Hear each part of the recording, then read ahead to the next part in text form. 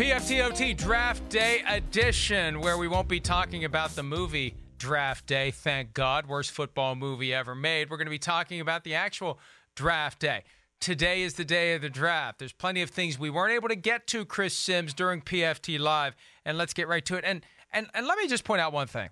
I like the idea that the NFL takes the draft on the road. It's exciting, right? They will have thousands of people in Nashville, but this time of year, Eastern climate, especially southeastern climate, Yes. there's a risk that there's going to be thunderstorms, and thunderstorms are in the forecast. 70% chance of thunderstorms the last time I checked weather.com for 8 p.m. Eastern tonight. And the NFL says they've got a contingency plan. I hope that contingency plan consists of getting people into safe areas if there is lightning, because the last thing we want is someone to get struck by lightning while they're trying to scurry away from the draft stage. Because what happens is people are oblivious. One of the genetic defects we have is we think nothing bad's going to happen to us. I see people all the time who are just, this almost becomes an airing of grievances, who are just out, and it's thunder and there's lightning, and they just shrug at it. And hopefully the NFL has a plan that will cause those folks to disperse if there is some sort of lightning that is in the vicinity. Yeah, I mean, first of all, I use the Weather Channel app, so yeah, it's 70%. Weather.com, I mean, come on, the Weather Channel app's way better. That's the first thing I want to comment on. Second thing is, I've lived in Nashville, and yes, this time of the year, man, thunderstorms can whip up in a hurry down there and be pretty violent too. I mean, some serious storms. But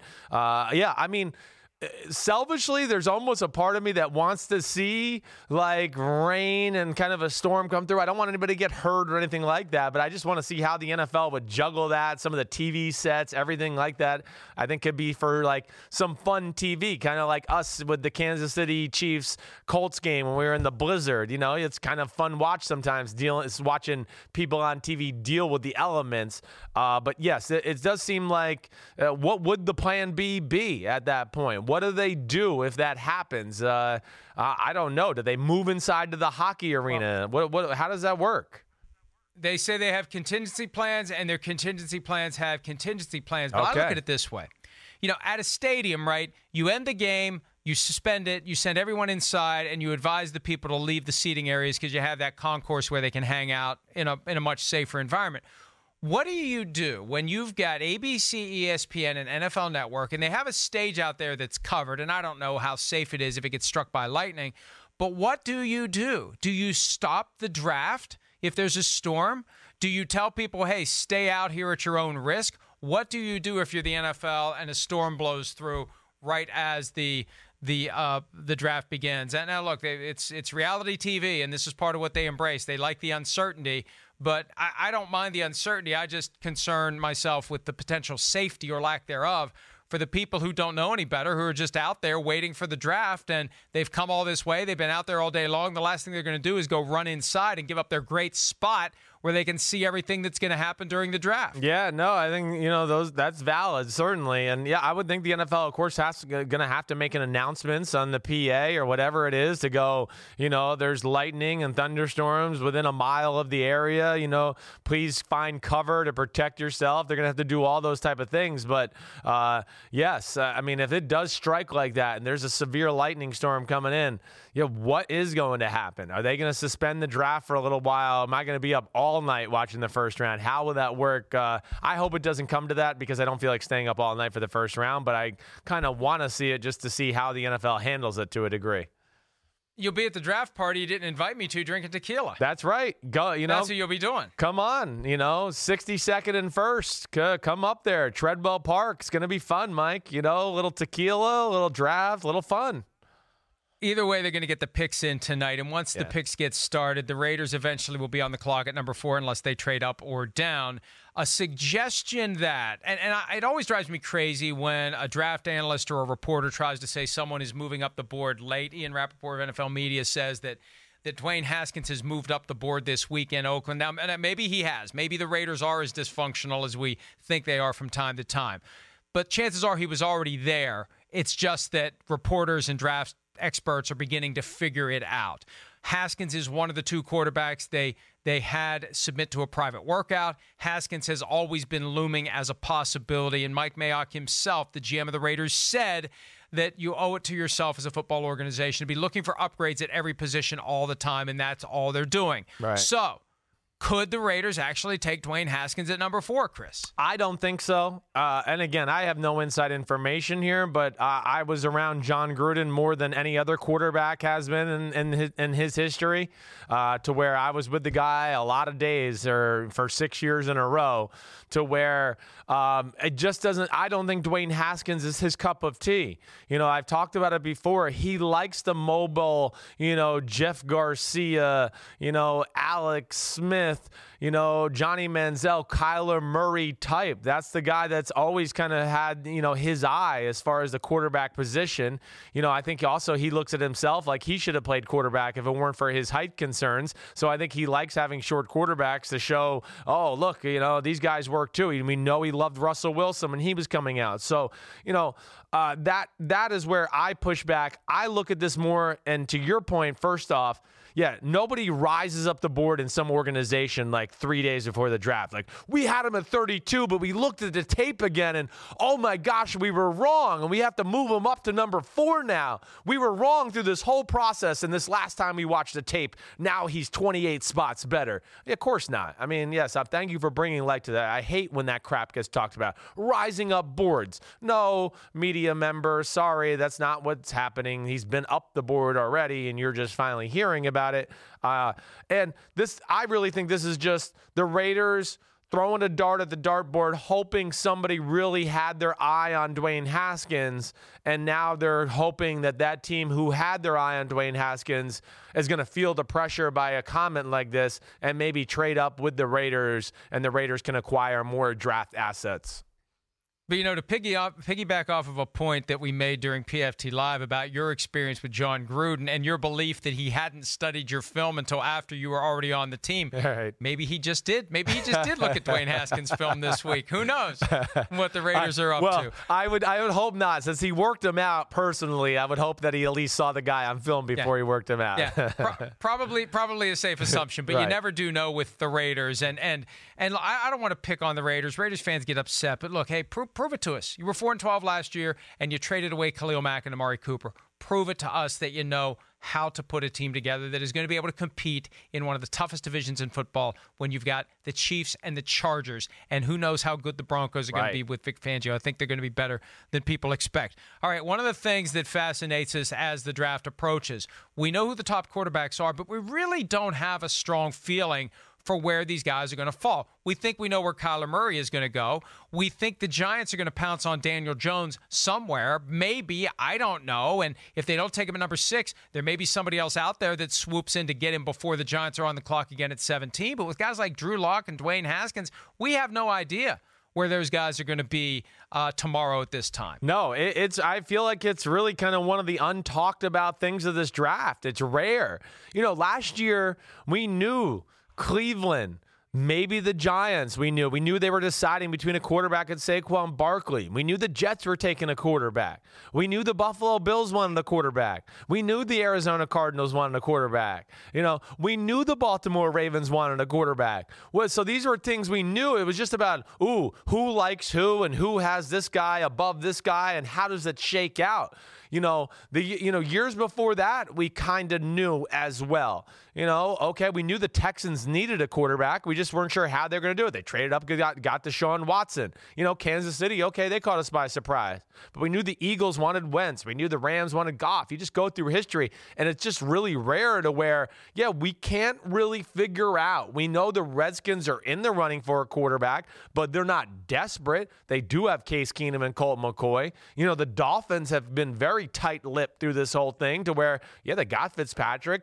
They seem like they're trying to say, we'll wait for our quarterback next year, but I don't know if we can believe it. What are the Giants going to do? Is it going to be at 6, at 17? I just feel like there's more questions than years before about what teams are going to do and are they going to take the quarterbacks, which I kind of find fascinating.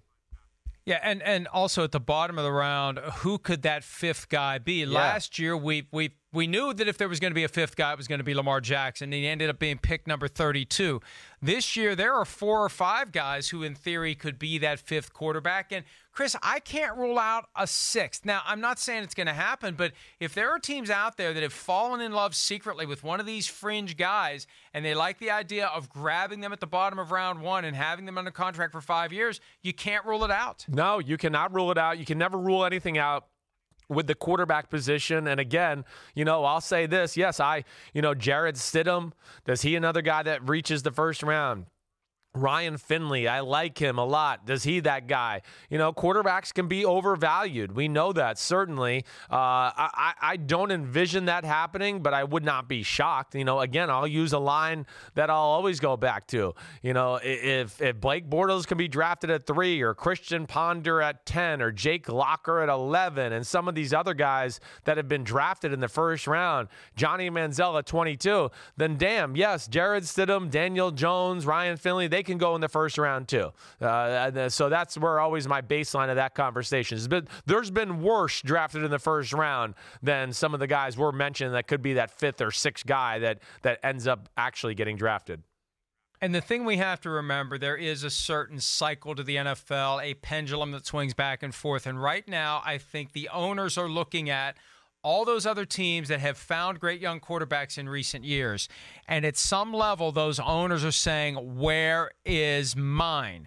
And we know the owners have a way, some of them more directly than others, especially in Dallas, where Jerry Jones, the owner, is also Jerry Jones, the GM. But the owners have a way of making their preferences known. And, it doesn't take much. All it can take is a passing comment watching the games in 2018. Gee, when are we going to get one of these young quarterbacks? And the seed is planted for any GM who is smart enough to pay attention to what his boss wants. And that could cause this whole process to shift toward more rookie quarterbacks in round one instead of fewer. So keep an eye on that. Yep. That's probably the thing that I'm paying the most attention to, how many rookie quarterbacks will be drafted, because then we'll know how many owners have been saying, boy, it'd be nice to have one of those young quarterbacks on our team. All right, Washington and Atlanta, a couple of teams that Ian Rappaport says are looking into moving up. Now, we take all this talk of moving up or moving down with a grain of salt, because if you're not making phone calls this time of year as the draft approaches, what the hell else are you doing? You're not visiting with prospects. You're not doing active scouting. You're ready to go with your draft board. But with that said, it is significant to think that both the Falcons and Washington reportedly looking into trading up. Now, Chris, I was told yesterday that the talk of Washington trading up is just Bruce Allen being Bruce Allen. He does this for sport. He starts making the phone calls just to make waves and just to create stories and just to keep everybody guessing. But the Falcons, it seems like every time we hear about the Falcons trading up, they find a way to trade up. Yeah, no, you're right. And, again, when I think of trading up, I mean, you're trading up for difference makers, right?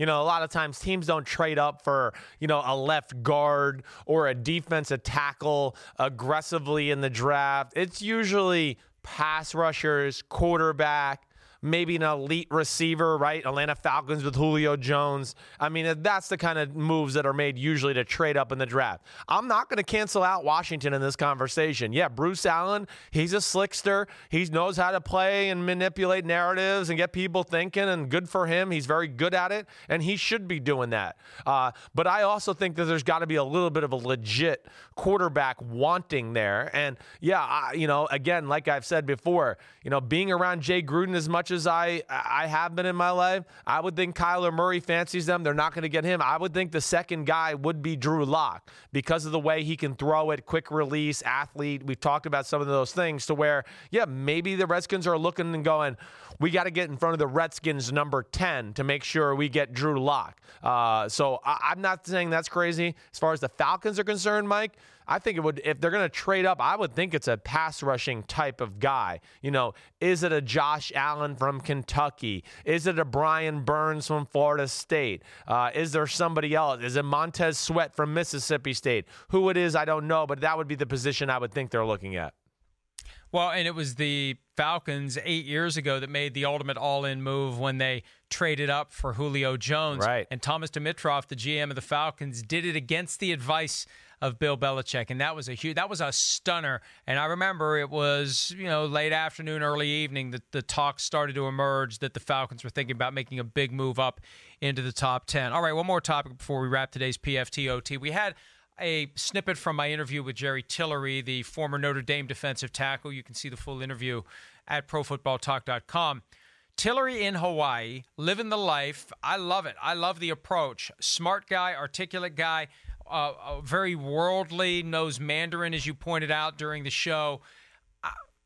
Why do teams have a problem with smart players, with players who are sophisticated and worldly? This is 2019.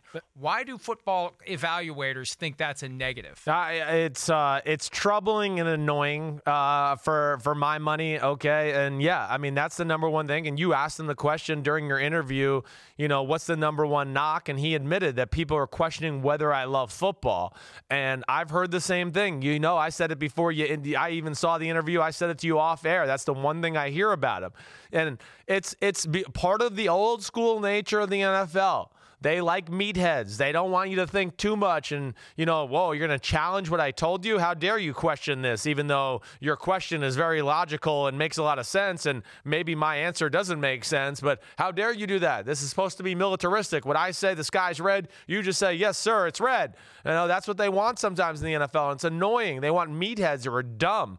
And I don't necessarily agree with that, to where, they get scared that a guy like Jerry Tillery, who, like you said, is worldly and an outside-the-box thinker and knows Mandarin, that at some point, in year 6 of his career, he might go, man, maybe I shouldn't bash my head against the wall so many times, and maybe I'll go to something else. No, that's not necessarily true. I mean, just because a guy's smart doesn't mean he doesn't love football and love everything that goes into it and can't have other avenues, outside of football that interest him. And to me, that's a very old school, old world NFL thought that I do not think is fair at all.